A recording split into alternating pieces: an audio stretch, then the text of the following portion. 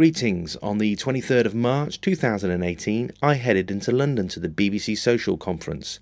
Just a couple of days after the Cambridge Analytica news broke, conversations there were around media, the state of news today, and I managed to grab a conversation with 6 news professionals backstage. BBC Social 2018, I'm in the green room and I'm surrounded by both panel and audience member and people fascinated with the state of news right now, working right inside it. If I just go around the group, who do we have here? So I'm Mark Frankel, BBC Social Media Editor for News. I'm Mark Little. I run a new startup called Neva Labs. Evan Fanning, I'm Head of Content at Joe Media. Alison Gow, Digital Editor, Trinity Mirror Regionals. Nick Newman, Reuters Institute for the Study of Journalism. Sulu Ellen, Social Media Consultant and Trainer. And audience member. Memorise those voices, you will hear them speaking, and now you can put the names to them. So please, who wants to begin? How did you feel about how the panel went in regards to how apocalyptic the current situation is right now? It's very civilised. Go ahead. I was going to say that judging by the audience's response, it was incredibly apocalyptic because they seemed to absorb it all and stunned into silence. But no, I thought it was interesting. We chewed over a lot of ground in a relatively short space of time. It felt to me like there is a kind of a consensus that there's some kind of turning point here, that a lot of things that we've known about for a long time and taken as sort of gospel are no longer gospel. So that's the ad model. It's the fact that people won't pay for news. All of these kind of things are suddenly changing, and I think we got some of that reflected, and actually a few positive thoughts about the future. Well, it's just such a massive topic to try and break down in like 1 hour, isn't it? I mean, you could talk about the culture for the entire time, and kind of the way that even in the last 3 years, people have. The habits of using social media have changed. But I think I always come away having learned a lot from what I've heard. So I found it really useful. Any solutions for particularly the business models, which seem to be kind of in juxtaposition to how people want to use the internet, the titillation, the clickbait? Did you hear any solutions? I don't know. I suppose there was the kind of darkness before the dawn, it was always darkest, and there was that kind of sense. I got it was like very like, it was 1970s, like, won't get fooled again. It was kind of like, it was a certain amount of like, you fuckers have been fucking me for so long, I'm going to do something about it. If I can say all of that, and hopefully you can bleep it out. But there is that real rage. And in that is an energy, right? So even if it's very apocalyptic, it's expressed in terms like, I'm deleting my Facebook account. And, I heard a lot. I mean, I worked inside a platform in Twitter, and I would hear this all the time, like, RIP Twitter. But when you dug deeper, you felt people saying, I want something better. Help me get there. And I think what we're seeing is both attitudes, mistrust, anger, rage, but also behaviors that point to a business model that's much more healthy. That is, people seeking more control, wanting multiple sources in the one experience, the way they get on Netflix or Spotify. And I think if we respond to those positive signals under the layer of like rage, I think we can start to see the beginnings of things like direct relationships with the user based on a direct payment, so reader revenue, which will allow us to move away from a business model based on volume and start going down deep into, do you serve me a local need or something about my identity that's really small and tight? And then I think beyond that, there's also a sense that social platforms are not going away. They play different roles. Facebook's very different to, the tech platforms like Apple or Google and Twitter. So I think there's a sense of like, okay, we'll all calm down, but for now, it's good that we have rage, as long as that rage is underpinned by some sense of we can do better. Haven't we been here before, though, with Snowden, with other discourses happening around the excessive farming of data from the user? Who wants to take that one?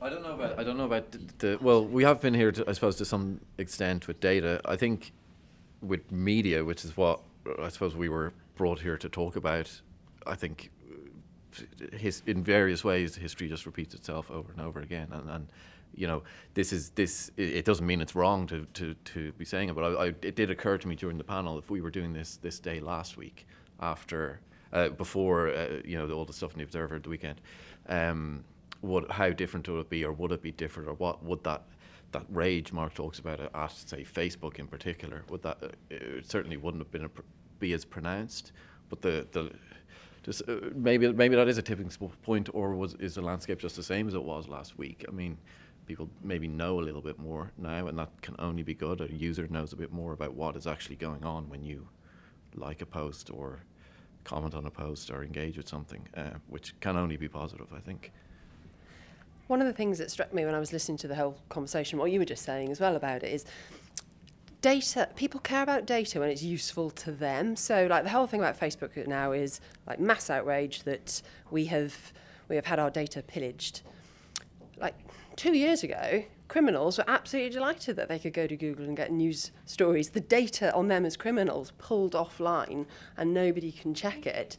So there is a real, like, it's not just Facebook, I think, that are manipulating and playing with people's data. There are, other platforms that are using it. It's just that some of it isn't quite as fashionable to talk about or as interesting, because if your criminal data isn't being, if you're not a criminal, why would you care?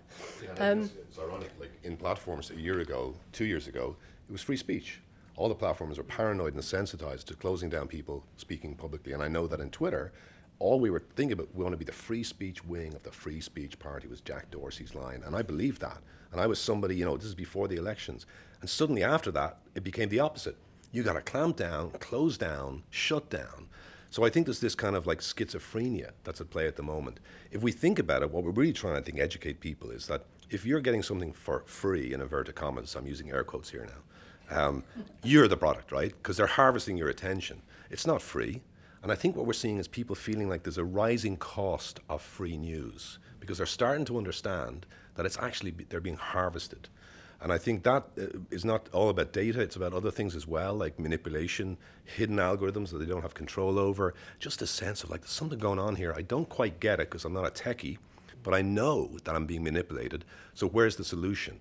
Now for us, how do we have a united front? Because we're quite good at defining the problem, but we haven't quite found the solution. At the moment, there isn't anything beyond the social platforms that currently exist to give people the access to the things that they want and they need, or they feel that they want and they need. And to Mark's point, there may be a desire to move beyond that and to inhabit a different space and to have to be in more control of the algorithm and the things that really matter in your life whenever they happened to occur. But there doesn't currently exist an opportunity, either a platform or a model, that people can turn to as a direct alternative for that, which is why that we've all got a lot of faith in Mark's new business. Yeah, but I think what's different is that as Mark was suggesting, audiences kind of know something's wrong. So I think that's what's different. Media will make the same mistakes over and over again, but what's different is audiences are kind of searching for something different. And as soon as we can provide that and put that together in a combination of platform and content and convenience and trust, all of those things coming together, then I think we'll start to see the solutions. And I think some of those things are emerging, some of the new models for payment that allow people still to aggregate news. So it's not like, you've got a silo over here and a silo over there. And that's kind of the challenge with reader payment, is how do you keep the pick and mix approach that people love about the internet as well. I would say also, with the audience, wearing my audience hat here as the sole audience member from that discussion, it's great that everybody's trying things to deal with audience needs and things. I think you're right, all of you are right, that the audience are beginning to look and be aware of their data, but I honestly don't think the vast majority of them either know or care. There's a huge piece of work to be done on digital literacy. They're just still happily sharing those stupid quizzes. They've got no idea, and some of them, frankly, don't care. But I do think, as public service broadcasters particularly, and everybody else, there ought to be a lot more done to make people aware of exactly what is being used about them. But I think also, to your point, the psychology part, the behaviour part, this is absolutely critical. We need to be doing things for their needs, their wants. We're tribal. There's all that kind of emotional element, and we've got to be careful of the manipulation and the education of the audiences. That's critical. There's one word of warning, though, which we haven't touched on, actually, interestingly, which is that one thing that social media does currently that you could argue is terrible, but it does, and people are drawn to it, is it amplifies people who want to be noticed and want to shout a lot about the things that they do and they care about. So, the issue at the heart there is, as much as we're talking in very earnest ways about the way in which audiences want to be connected to the things that matter to their lives and all the rest of it, there's a lot of exhibitionism. And the exhibitionism needs a platform, and people are drawn to platforms that amplify the exhibitionism even more. And my fear is that, we can create avenues and opportunities for people to connect to the things that matter to them in a different way. But if it isn't also, if there isn't that exhibitionist opportunity alongside it, they could fail because there won't be a business model. But I do think there is one thing that did come out of it that we didn't say explicitly was we've all agreed there's no one-size-fits-all model at the end of the rainbow, right? So we've discovered now the Wizard of Oz is actually a guy behind sort of this, elderly guy. We've realised the platforms don't do the job. We're trying to build something new, but it won't be. BBC will not be the same as Joe.ie, will be the same as Wales Online. It'll be different things.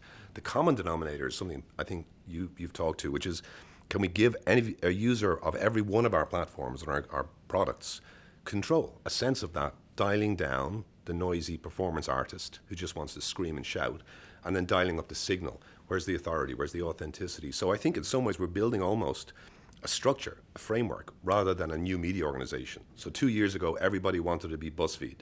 Then a year ago, it was Vice. And everybody, including public service journalists, were like, how can we be more like these people? You don't want to be more like these people. Understand your difference, your differentiator. I always think, someone said it years ago, if you were to ask the question, what would people lose if I disappeared?